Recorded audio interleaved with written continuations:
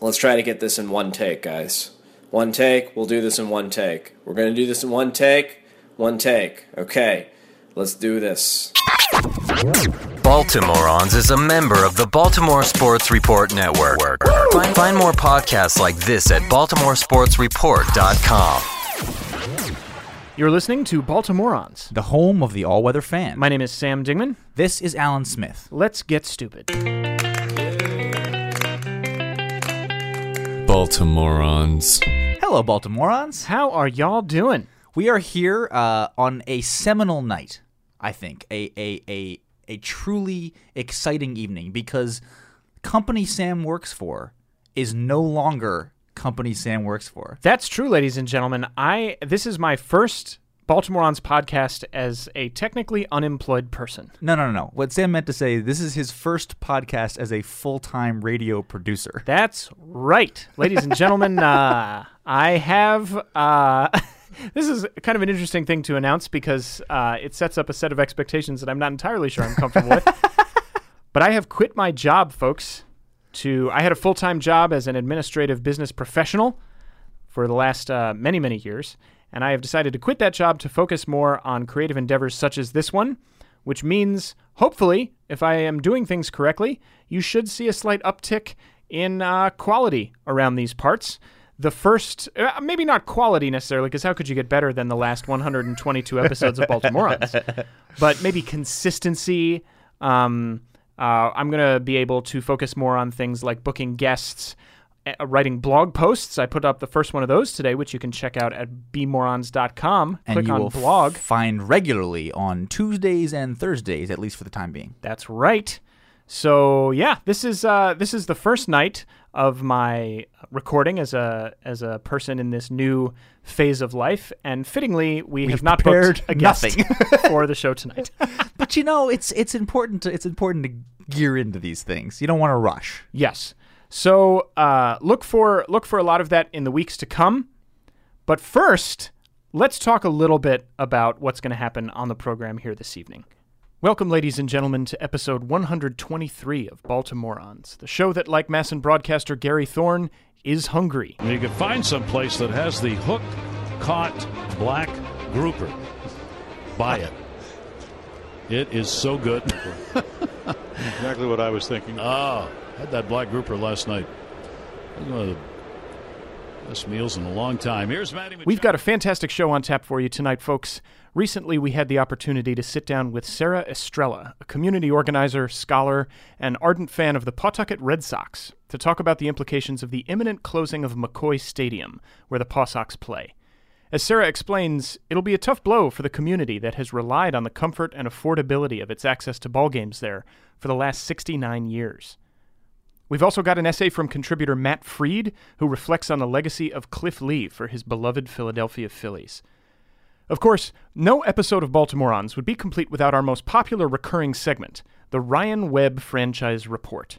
Now, alert listeners will, of course, recall Alan's declaration during our recent nickname episode that we were unlikely to ever mention the man we used to call the Auditor again, at least until we trotted his name out for a franchise report around the year 2018. Since then, however, it's become clearer than ever that the American League East is Dan Duquette's world, and that the rest of us are just pawns in his game. Recall, friends, that when we originally signed Ryan Webb to a 2-year contract during the 2013 offseason, it seemed like he was going to be our only significant acquisition of that entire winter. Do you remember the articles in which it was suggested that Webb might serve as our closer, that he might even be so versatile as to make a few spot starts over the course of the season? Do you remember, Baltimoreans, that you, as did all of us, actually talked yourself into believing both of those things? And where are we now? Zach Britton, who all of us were ready to shoot into the sun after 2013, is one of the most reliable closers in baseball. Jimmy Paredes, who was acquired for those ever-vague cash considerations in a mostly unheralded transaction last July, currently sports an OPS higher than that of Mike Trout, and Ryan Webb is currently perusing the Petunia section at his local Kroger supermarket, hoping he gets the opportunity to toe the rubber on a big league mound at all in 2015. This game makes 0 sense, people. Ryan Webb went from cog to footnote in a matter of months, and we barely noticed. Of all the roustabouts and zeros we've commemorated via Franchise Report here on Baltimoreans, it seems a shame to leave Ryan Webb, who did make some meaningful contributions to 2014's Division Championship squad, to languish in history's botanical isle of anonymity. And so we pause this week to remember him fondly, and we've tentatively transferred his slot in the hypothetical 2018 Franchise Report to Wesley Wright.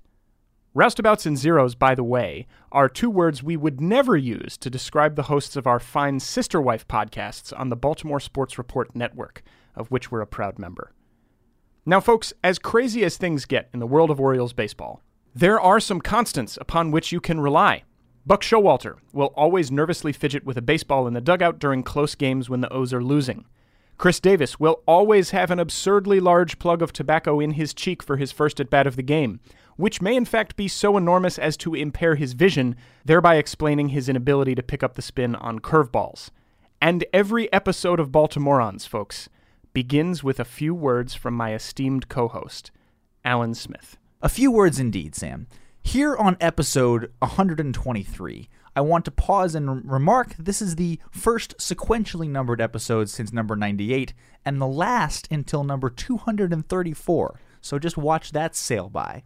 It's also the address of one of the most important buildings in American culture, 123 Sesame Street. Because the significance of this address is on par, I think, with such luminaries as 1600 Pennsylvania Avenue, 333 West Camden Street, and 221B Baker Street as addresses that mean something to us in our cultural moment. And I want to pause and reflect on how wonderful 123 Sesame Street has been for entire multiple generations, not only of young entrepreneuring learners, but also of baseball fans. Now, you don't necessarily think of Sesame Street being directly tied to baseball, but as every Baltimore fan knows, we've recently had a series of games that didn't happen, and we've had a series of off days, and it was in these off days and games that didn't happen where we wanted something to distract ourselves. So I want you all to sit and listen to a beautiful moment from 123 Sesame Street, brought to you by our friends Bert and Ernie, who I think put a lovely spin on what it means to play fantasy baseball. Ernie, what's the matter? Oh, Ernie. Bert, it's terrible, Bert. What's terrible, Ernie? Oh, I What? wanted to play baseball today, and Yeah? look outside. It's raining outside, Bert. Oh, that's it, yeah. Well, Ernie, it's not so bad. Not so bad, Bert. Yes, it is, Bert. Hey, it's very bad. Okay. Now calm I'm so down, Ernie. sad. Calm down. Yeah, Bert. Hey, I got an idea. Why don't you just imagine you're outside playing baseball? Imagine? Sure. Imagination is sometimes as good as the real thing, Ernie. Oh, okay, Bert. I'll try it. Good. Gee, let's see now. I'll imagine that I'm out at the old ballpark. The fans are cheering. The umpire yells, Hurry ball! and I step up to the plate. The pitcher winds up, and I swing. Whoa, it's a fantastic hit.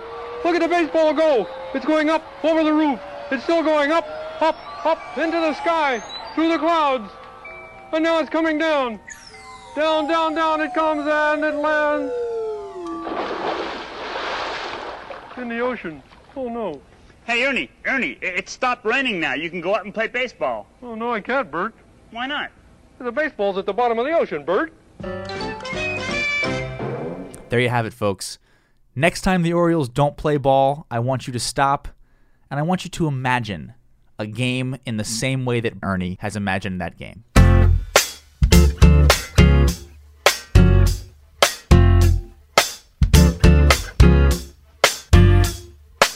Welcome, ladies and gentlemen, to the Ryan Webb Franchise Report, where each week we take the three most pressing news items from Birdland and beyond and assign them a ranking ranging from strikeout to home run.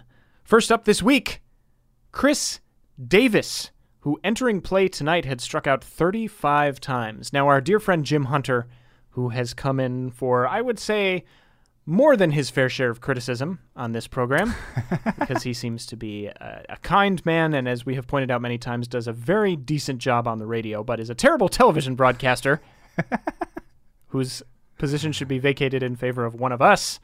Anyway, in the recent series against the Rays of Tampa Bay, he took great pleasure in glorifying the fact that Steven Souza Jr.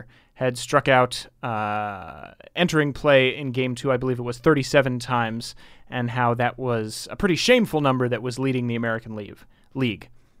Well, just a couple of whiffs behind him is our dearly beloved crush, the Bible belter Davis. Hulking first baseman.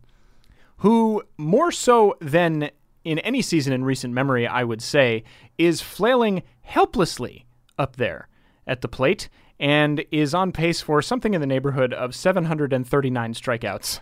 And you would say he's categorically looking more lost than he was last year? Well, what ranking would you give his performance so far this year, Smith? Because I don't want to tip my hand, but yes, I do think that the situation is getting worse and not better.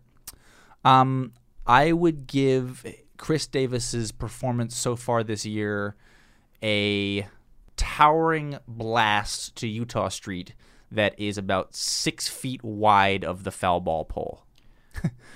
Which is to say that I think he's closer than many of us are giving him credit for. I was going to say I detect a hint of optimism. But he's still not there. Because it is just outside the pole, right? I mean, it doesn't count. It's just a strike. But I have, in my observations of him, it feels as though he does not look as lost to me as I remember in the depths of the 2014 season when it was almost painful watching him swing, not only because it was pretty clear he was in pain with his oblique, but also because there was just no chance that he was going to put any contact on the ball at all.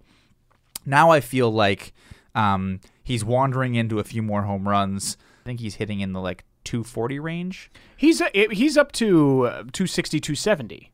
Okay. And it seems like every so often he's going against the shift, and he's doing a few more things positively than previous iterations of Chris Davis. So yeah, I think it's movement in the right direction, and I hope that a couple more of them bend their way inside the pole.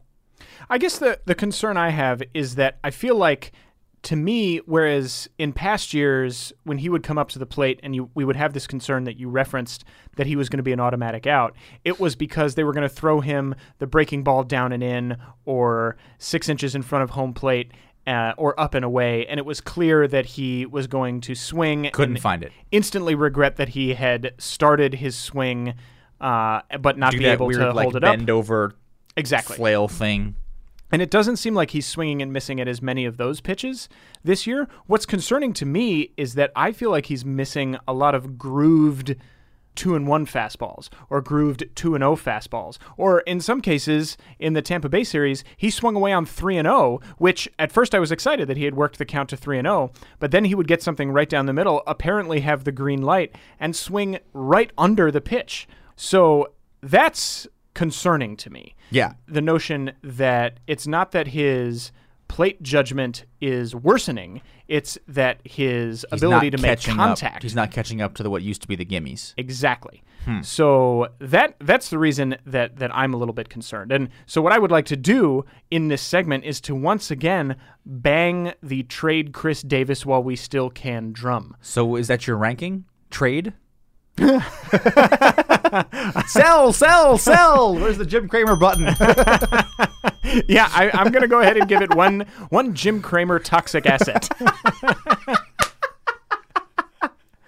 Because I think harsh. I think we're in a very, very delicate situation with Chris Davis where it's clear that he still has power when he makes contact, but his ability to make contact is headed in the wrong direction, and his defense is still fine. He's still young. He's still at a place where we can convince a team like, say, the Phillies or the Brewers, a team that's rebuilding, that they ought to give us, I don't know, a Matt Garza, in the case of the Brewers, a Cole Hamels in the case of the Phillies. If we package in some other guys with them, maybe a little Freddie Freeman action in the case of the Braves. The Braves are too smart to take Chris Davis, so that's a bad example. But the Braves did just spend a lot of money on Nick Markakis, who I did notice is off to a very nice start, hitting about 290. Yes, with 0 home runs.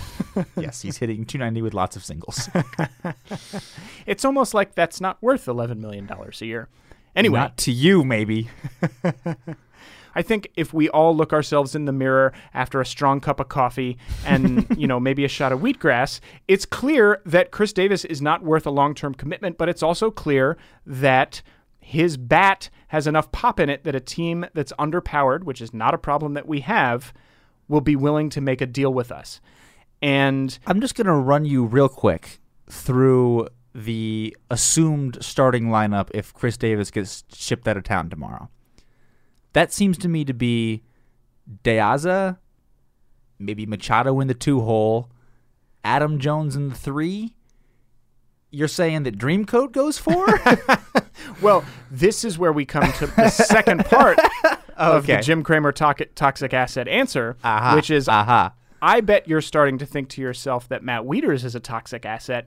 No, he's not. We give him the Joe Mauer treatment. We move Matt Wieters to first base. Because it's clear now that Caleb Joseph, well, I don't think we're kidding ourselves. Caleb Joseph is not an elite major league hitter, but Caleb Joseph's bat can play in the major leagues. Yeah. And the thing is, can his glove? The offensive standard for catchers is much lower than it is for any other position. Sure. Caleb Joseph is, of course, overperforming right now, but even if he sustained the production level that he had last year, as long as we're getting what we need from every other slot in the lineup, that's not going to kill us. Defensively, opposing teams still do not run on us disproportionately. All of the pitchers seem to love throwing to him. He handled the vast majority of the innings last season, and particularly down the stretch when our pitching was the strongest. So I think it's clear that Caleb Joseph can be our number one. I don't love Ryan LaVarnway as a backup. No, he needs to go. But we do have... Pride of Pigtown. Get him back up here. Yeah, but we do have a great deal of other catchers in this system. Yes. I heard that Gerald Saltalamacchia is now available. Indeed, and for a pittance. But when you look at Wieters, particularly last year, even when he had the injury, he was still hitting just fine. Yeah. So it's just the catching. His inability to throw to second base. Precisely. So I think Matt Wieters obviously has the athleticism to play first base. Matt Wieters is a switch hitter, and while he is also a very frustrating offensive presence in our lineup, he's much more consistent than Chris Davis, and he doesn't strike out all the time. I can think of 3 or 4 situations off the top of my head this year where all we needed from Chris Davis was a sac fly, and instead we got a strikeout. I feel much more confident in Matt Wieters' ability to put the ball in the air in a situation like that. So that's my plan. Okay. For how to resolve this situation. I think that's it's a reasonable plan. I would be very curious to see what the rest of the major leagues thinks Chris Davis is worth. At some point, though, the theory that this team has a lot of pop, right, and that we have an embarrassment of riches when it comes to the home run ball is a good theory until you've traded on that theory too many times. And I feel like Nelson Cruz is gone, and we somehow have made up the offense, and then Matt Wieters is gone, and somehow we've made up the offense. And I think at some point, that gravy train runs out, right? At some point, you can't keep adding by subtracting. And at some point, a subtraction starts to hurt us. Particularly because we don't have any real power-hitting prospects in the farm system at the moment. At all. That's a situation where we have, I believe the technical term is a dearth. A sizable dearth. There's nobody out there. I don't know what on dearth we're going to do about it. Oh, no. But I think this also gets us nicely into our second issue on today's franchise report, which is the injury bug seems to have bitten the previously almost blessed Orioles in the past couple of years, bitten us pretty hard so far. it seems like in the last 18 months, most of your regular Orioles and some of your most exciting prospects have been on the shelf for a long period of time. So, first of all, Sam, how would you rank the current propensity for the Orioles to be oft injured, and how worried about it are you for the 2015 season? I'm going to give this one outbreak of bedbugs in Alan Smith's apartment. Which is to say, and I'm sorry to... Too soon. I'm sorry to... don't worry, everybody. Nearly a year ago, still too soon. Okay. The timeline's okay. I guess what I mean to say is bedbugs are a very unsettling presence. Sure as fuck are. They feel like an invasion of your most intimate, comfortable place in your home. Yes. The place where you're supposed to feel they are a violation. Safe and good. However, their bites are not toxic. True. Being bitten by them is not going to kill you. Nope. It's going to annoy the bejesus out of you. I think when you look at the situation in Texas, for example, where their pitching staff has been absolutely decimated. They have a pitching staff? I mean, not one, that you'd want to... Not that you're going to write home about. That'd be a waste of a postage stamp. And postage prices are at an all-time low in terms of irrelevance. That's a situation where injuries really, I think, have created a situation that's going to be tough for them to overcome. For us, because of the Dan Duquette doctrine that has last year created the Steve Pearce phenomenon, that this year seems to have created the Jimmy Paredes phenomenon. Knock on wood there. So far, I think we are looking at an unfortunate cluster of injuries. And so when you have a cluster of injuries like that, it's very easy to jump to a place in your head where those injuries can't be recovered from, and it also feels like they're going to continue to recur. However, I think if you look at things a little bit more practically, the injuries that we have suffered, while difficult, are not decimating injuries. They're nothing on the order of Manny Machado's knees going out again. Or Bundy's arm. Or Bundy having another Tommy John, or, heaven forbid Adam Jones ever got injured. Yeah, well, that's not something I want to consider. Someone who is actually irreplaceable. Yeah.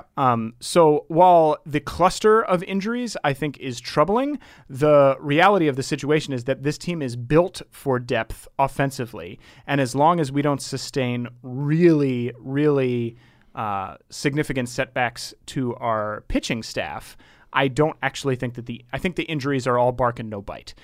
And even if you look at the pitching staff, were Bud Norris to be injured, I wouldn't be happy for Bud Norris on a personal level. For the team, I'd much rather have Kevin Gausman going out there every fifth day than Bud Norris, the way he's been pitching this year. Yeah. So I think we have some failover built in because of the organizational philosophy that Dan Duquette has brought to bear, and Buck Showalter, who should be given credit as well. So I think it seems worse than it actually is. Okay. Good. I also was going to give it a bark is worse than its bite sort of ranking. I was going to give it one Earl Weaver dust up, which is, again, to say a lot of show and not a whole lot there. Not to say that there's not a whole lot there with Earl Weaver as a manager. I don't mean to suggest that at all, but I mean to say that a lot of it was for the fans and without the expectations of much to come of it. I do think it's problematic that some people who we were hoping would have breakout years are instead going to be sort of coming back off the injury list. I think actually the injury to Jonathan Schoop is a pretty big deal for us, and the injury to J.J. Hardy is a pretty big deal for us. Obviously, the absence of Hardy has resulted in what feels like the middle infield not being its usually consistent self, and a lot of errors and a lot of uncertainty. And a lot of Everth Cabrera being overexposed. But actually, I think that J.J. Hardy is a professional, and he's going to come off the DL and he's going to be fine. I think it's actually more concerning that Schoop is going to be spending a lot of time on the shelf, because I think he was just sort of he was just sort of coming into relevance, and I think that this is a bad time for that gap to be happening. In the same way, I think it's a bad time for Bundy when he was sort of on his way through just decimating the lower leagues to suddenly have to kind of take a big pause and go back to that. So I don't think it's that big a deal for the 2015 season. I think you're right. I think we have organizational depth and we can work around this stuff. But I worry about that more for 2016 and 2017 than I do for right now, because I don't think anyone was penciling in Jonathan Schoop to do anything super exciting this year. We were just penciling it in to see what he could do, like what he was capable of and what his ceiling might be, so we knew what we had at second base. Which seems more likely to you, Carly Fiorina securing the 2016 nomination on the Republican ticket for president, or Steve Pearce successfully turning a double play as a major league second baseman? Steve Pearce, but it's closer than any of us is comfortable with. That's about where I come down to. Item number 3 on the Ryan Webb franchise report, ladies and gentlemen, our recently concluded series, or should I say our recently concluded home series in Tampa Bay. That's right. As you all know, the Orioles were the home team at Tropicana Field for the 3 games played there over the weekend due to the series of unfortunate events in our fair city of Baltimore. I always feel a little weird when I claim Baltimore as our city, since we're broadcasting from Brooklyn, but I'm okay with it. Okay. All right. As long as you're okay with it. Yeah. You'll provide us cover. Yeah. For the hail of angry tweets that we may get as a result of that statement, tweet at us at BMorons on Twitter. Tropicana Field became our home away from home for that series, and I think it's fair to say that the Tampa Bay Rays organization and the city of Tampa Bay in general did a really amazing job of making the Orioles feel at home. I'm gonna give this the first unadulterated just a home run. Goodbye, home run! That we've given out in a while on the franchise report. It has been. There's been. I believe the technical term is a dearth of home runs. Our power has been lacking. I was really pleased and sort of impressed and happy with how Tampa did. The Tampa Bay Rays fans who did not, it must be said, turn out particularly to support the Rays, because they never turn out to support the Rays. It's a terrible place to watch a baseball game. Did also turn out a little bit to support the Orioles. There was a lot of nice signage and friendly things from the fans. There was some applause. There was a smattering of "oh" in the national anthem from Tampa Bay fans, which I thought was a very nice touch. And then the Tampa Bay organization did a lovely job of flying in sort of Orioles home food. There were crab cakes. There was 10 dozen cookies from a Baltimore bakery. Some nice sort of accoutrement by Tampa to make this very weird and probably uncomfortable situation a little bit more sane. And if in fact the thought is what counts, the thought was clearly there. I'm going to give it 1 Dylan Thomas, because I believe... Do not go gently to that good night. Yes. Oh, no, wait. I'm going to give it a T.S. Eliot. I'm so sorry. Dylan. That is embarrassing. My apologies to you and your estate. T.S. Eliot, the author of the poem The Wasteland, which of course I believe ends, or at least includes, the very harrowing lines, "This is the way the world ends, this is the way the world ends, not with a bang but with a whimper." However, I think it was actually good that the storyline of the Orioles playing their home games at Tropicana Field in this instance, because of the very strange circumstances, ended up being more of a whimper than a bang. I think it could have been something that turned into way more of a storyline than it ought to have been. I think an appropriate amount of attention was paid to the Orioles-White Sox game with no fans, because that was a deeply surreal thing, and it happened under extreme duress. It's debatable whether they should have played the game at all. There was the really wonderful aspect of that where so many Orioles fans showed up and stood outside the gates and cheered from afar. There was a lot there to really chew on. Once the weekend series home games were moved to Tampa Bay, and it was decided that we were just going to flip-flop the order that the teams batted in and pretend that it was Camden Yards, I think everyone across the board, from the players to Major League Baseball to the Masson broadcasting team Two, the Tampa Bay Rays organization did a really wonderful job of treating it as business as usual otherwise, except for the nice little touches that you specified, and made it a thing where it was about getting back to baseball under slightly different circumstances as a nod to the gravity of the situation back home, but without blowing things even more out of proportion than they already had been. And really, I think, showing the appropriate amount of deference to the fact that what was going on back in Baltimore was much more serious than whatever interesting logistical quirks were involved with this game. So I thought, actually, from a baseball standpoint and from a PR standpoint, the whole thing couldn't have been handled better. Yeah, and I would also like to say that, like, yes, there have always been a few grumps on Twitter and on talk radio and in the world who still feel aggrieved that their baseball was must and are upset that, you know, the home tickets that they had for the White Sox series or the Rays series had to be moved, or this, that, and the other blew up their spot a little bit.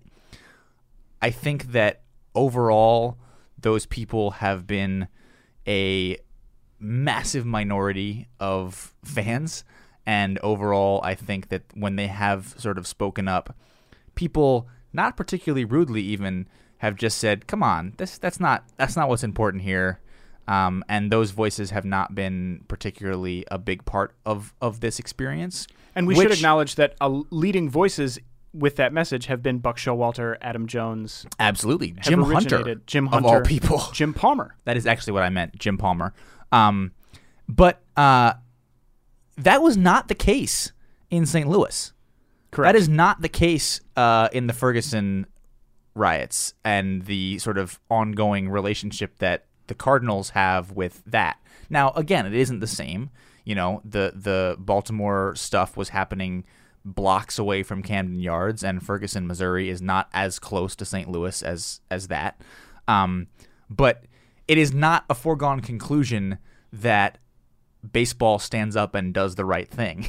No, it is not. In fact, you know, I think that the Cardinals organization has a black eye that I haven't really forgiven them for their complete lack and, in fact, like handling very poorly when fans made some pretty inappropriate statements around baseball being more important than Black lives.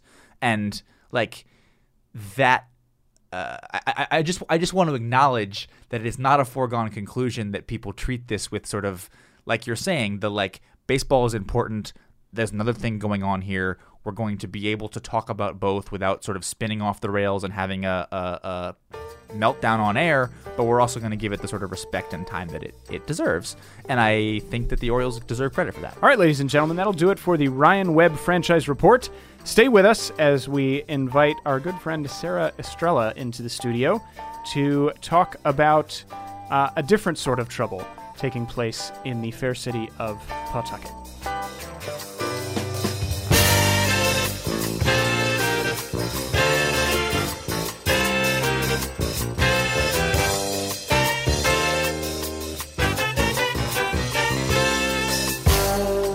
Sarah, welcome to Baltimoreans. Thank you. The New York Times article that you posted on Facebook that made me think that you should come talk with us is really about the sort of like the historical ramifications of this storied franchise and its connection to the people of Pawtucket. Did you all feel that at the time? Did you feel like there was history there? Oh, yeah, absolutely. There was actually a banner that hung outside of McCoy Stadium advertising the fact that the longest baseball game in history occurred there. Wow. And it had like a stretch of like the number of innings, and you just saw a bunch of 0, 0, 0, 0, 0, 0 until the Paw Sox won. And so kind of like, you know, advertise that pride. The longest? I did not know that. Yeah, see? Huh. Yeah, see? And now many people won't know that because it's going to be torn down. Not know that. Yeah.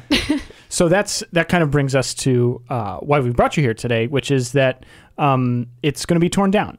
Mm-hmm. And so when you think back on all the memories that you had, thinking about the heralding of spring and school field trips and stuff like that, what comes to mind for you when you think about the fact that it's just going to be gone? I really can't imagine my city without it, to be honest. It's really probably just going to go into total chaos. It's not a particularly appealing part of the city to begin with. There's a truck parking lot across the street from it, but then there's also a middle school and high school mixed into the same building. A lot of low-income housing. It's not too far from the center of the city, but it's not something that we took pride in because of its beauty. It was sort of the only place that you could really have some family fun in the city for an affordable price, where you didn't have to watch TV to watch the Boston Red Sox. Some of them would come to you. So it was a real treat for many people, and we never took it for granted. And is this the last season that it will be open, or is it already a done deal? The last season will happen season. this year. All yeah. right. So people will have the sort of the memorial goodbye. Yeah. Derek Jeter tour, if you will. Repaw pecked. No. Absolutely not. You raise an interesting thing there, which I think is that a lot of times professional sports arenas, and in particular baseball stadiums, are in parts of a city that most folks would not go to otherwise. Mm-hmm. We don't have to look. Our show is based in New York. We don't have to look any farther than the Yankees to know that. The Yankee Stadium is in the South Bronx, which no person in their right mind would go to. Steady. For any reason other than to watch a Yankee game or to volunteer in a very troubled school district. And I think one of the things that's interesting about these situations where stadiums like this get torn down or franchise owners threaten to leave is that all of a sudden it shines a spotlight on the urban environment in which this sport is taking place, and makes us think, hopefully, a little bit about the lives that are peripherally affected by the presence of this team. Mm-hmm. Do you anticipate that that's the kind of thing that's going to happen in Pawtucket once this demolition occurs? Absolutely. Many people would say the same thing about Pawtucket, to be honest. Like it's a place that most people wouldn't go to, especially that area.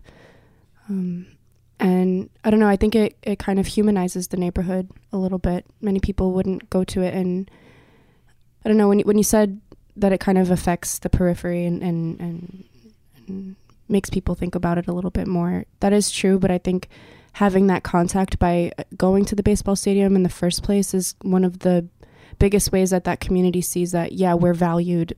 You know, we are a destination ourselves, you know, like we let's put on our best face. And I think not having that around will definitely affect people in a very negative way. They'll see, like, you know, people don't care about us. They cared about us so little that they actually took away the only thing that we had. It's the gem of our city. Might not be a very shiny one, but it is. And it's you know, it matters a lot.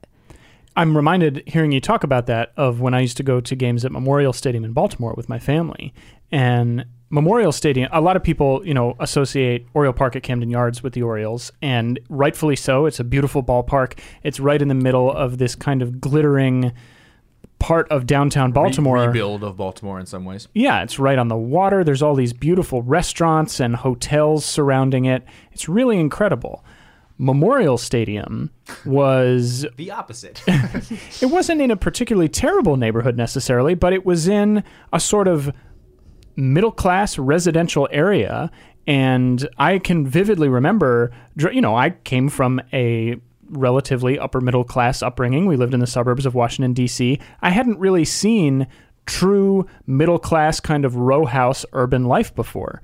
And my first experience of that was going to Orioles games. And my first experience of feeling safe in that environment was basically because, even though it felt very different to me from my own background, and I realize this is kind of a weird thing to say, but was by virtue of the fact that there was baseball being played there. And so I sort of felt like, well, how bad could it really be? And the extension of that train of thought, I think, is I love baseball. People who live here love baseball. We're not so different. And that's an incredibly valuable train of thought to be a passenger on, to make it to really mangle a metaphor. Yeah. But I really believe that. You know what I mean? I really believe that was a formative thought process for me about the differences between different socioeconomic strata. I also think it's a really interesting, I mean, maybe this is also a sort of Bull Durham romanticization of minor league baseball, but I sort of feel as though there are a lot of cities in this country that are not at the scale or the TV market or whatever you want to say to support a professional sports franchise at the highest level. But one of the things that's always been interesting to me about professional baseball is that there are like many tiers of sports teams, and it's sort of in that way kind of like EPL soccer, and like everybody has their own local thing. But in soccer, in the Premier League, they have those things because they're anchored there. They couldn't go anywhere else because it's like, you know, it's the sporting club of that space, and it can never leave.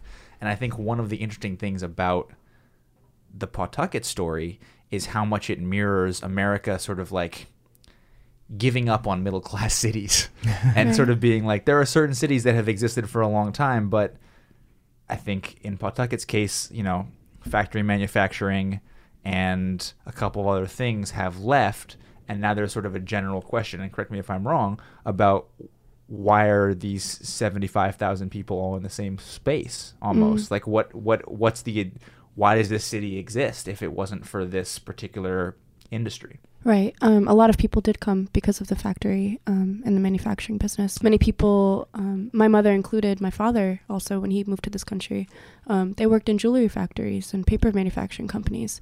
And those factories have closed down now, have been now turned into artist lofts, places that we can't afford. Sure.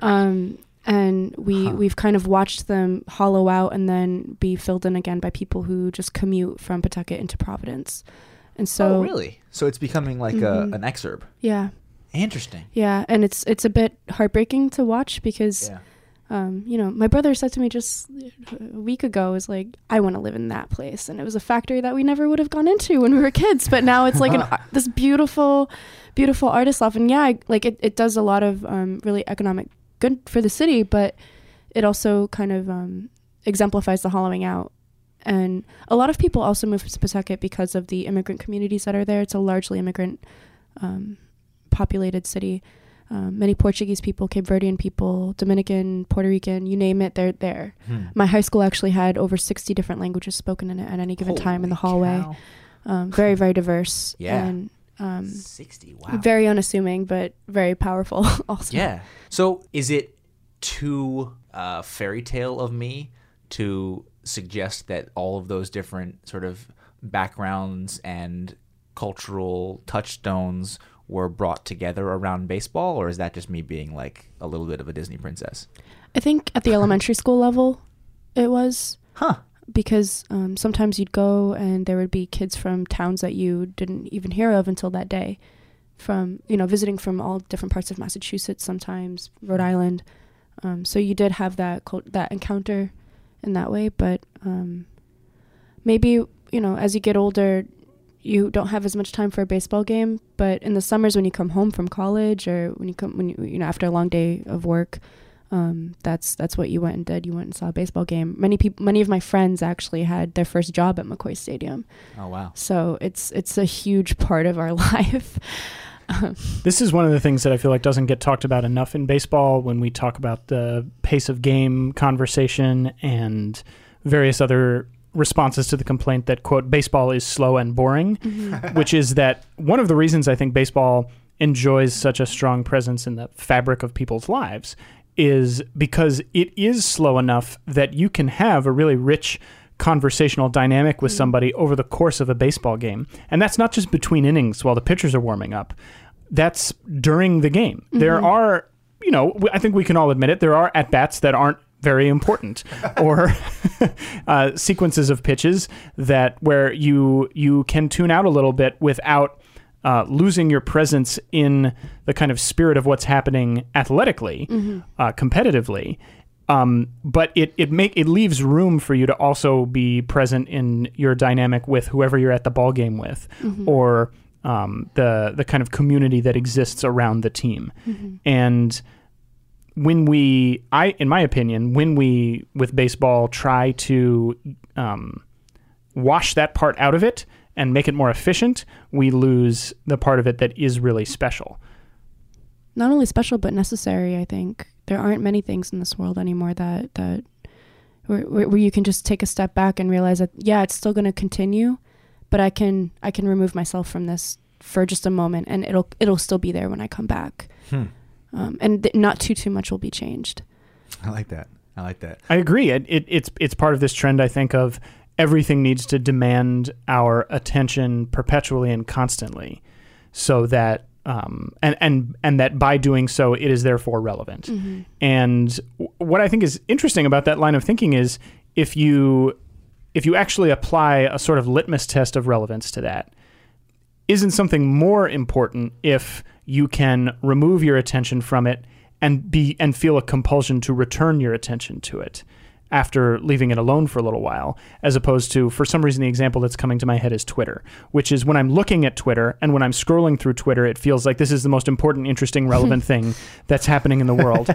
And as soon as I put my phone down, I don't remember a single thing that I've looked at or read. It's gone. It's wiped instantly.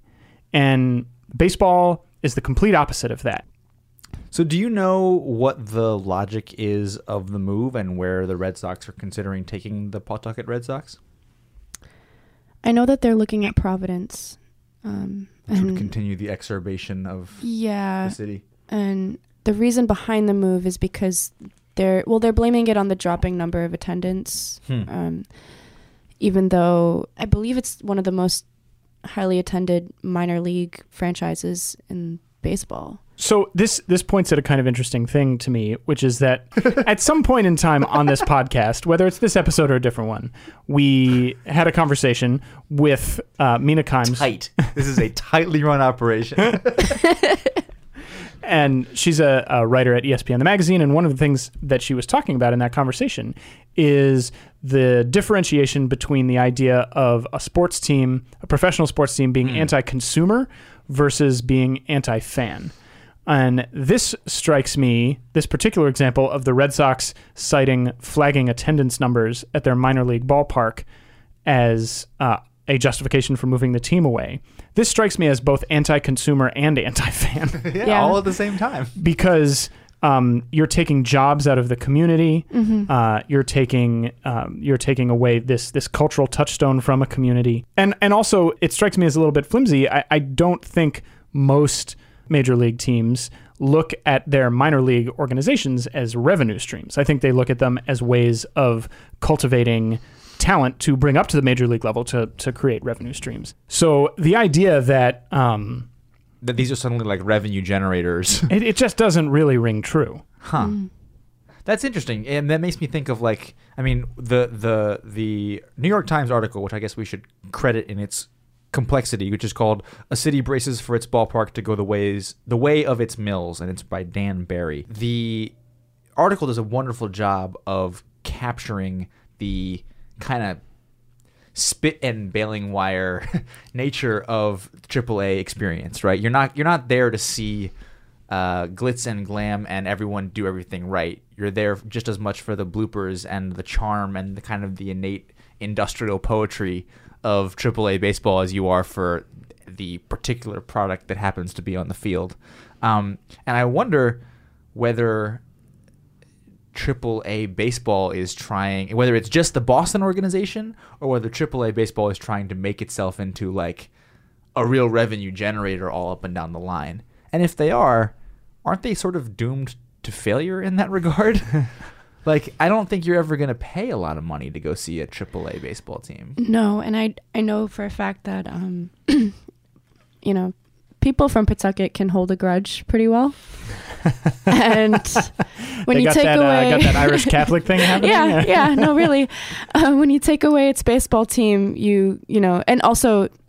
not only can we hold a grudge very well, but we also don't like to travel for very long because Rhode Island is so small. You can get through the state. Yeah, no, really. You can get through the state in 47 minutes, like north to south. You're like, I've tried. No, really.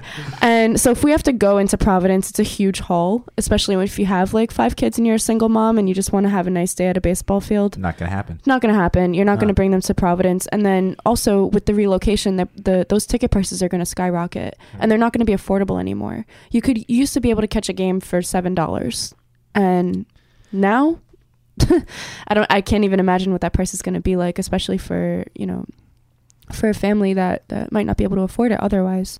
Is there an attempt to prevent McCoy from being knocked down, or is there organizing people are doing? Or I'm not sure if there's going to be any action taken over the summer. I can definitely imagine that there will be around the 4th of July, because the few days leading up to and the day of the 4th of July, there's a huge fireworks display. Everybody camps out, has a picnic around the stadium, and in the stadium itself, if you can't get tickets, it's always a sold out game. And you watch fireworks with other families that you might not otherwise meet, and I can imagine that there will probably be some action around that time, if not caused by myself, probably by another peer. Excellent. Well, if you're in the Pawtucket area, if you're in the Pawtucket area and you're listening to this show, I'd love to meet you. I wonder who you are, sir or madam. But if you are, go on out to that game, and if nothing else, pour one out for the tradition that was at McCoy Stadium. Well, Sarah, thank you very much for joining us tonight to talk about this. Thank you.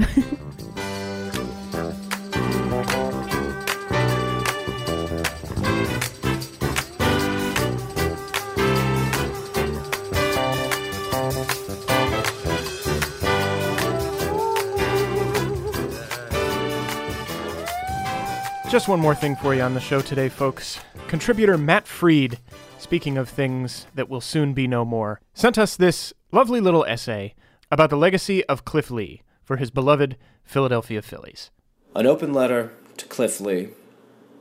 Dear Cliff, of the few regrets I have in this life, one is never seeing you pitch. God, I had so many chances. You are my favorite Philly, joining the company of Mike Schmidt, John Kruk, Tug McGraw, Shane the Flying Hawaiian Victorino, and Jim Eisenreich. You arrived in Philadelphia in 2009 at the trade deadline, sort of unheralded, considering that Amaro was originally gunning for Roy Halladay. Yes, you'd won a Cy Young, but you'd always flown under the radar. And then we saw your first game.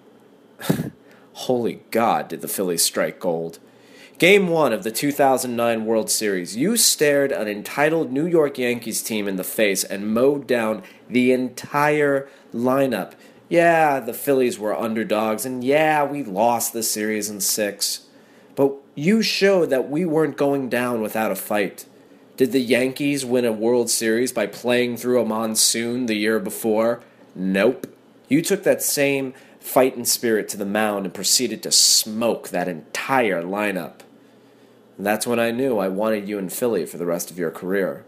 Nothing against Roy Halladay, but the way he finally got to the Phillies never sat right with me. To this day, I don't understand why Amaro still coveted Doc when he could have kept you at a little less the price and not touched the farm system. But also, that's the Cliff Lee story, isn't it? A truly great pitcher who was always seen as more of a trade chip than a centerpiece. You bore all of your career uncertainty with a quiet grace and aplomb. You showed up every day to do your job. You never lost focus, despite so many setbacks. You are a fighter, Cliff Lee. You embody the spirit of Philadelphia. Always hungry, always scrapping, always deserving more respect and recognition than you got for most of your career. When you get the call, I hope you go into the Hall of Fame as a Philly. Your number should be retired in the Phillies Hall of Fame. There's no argument about that one. Your phone should be ringing off the hook from every pitching prospect looking for a coach. Thank you for the memories, Cliff. Thank you for coming to Philadelphia. Thank you for fighting with a PH. Thank you for never giving up. We're going to miss you. Love, Matt Freed.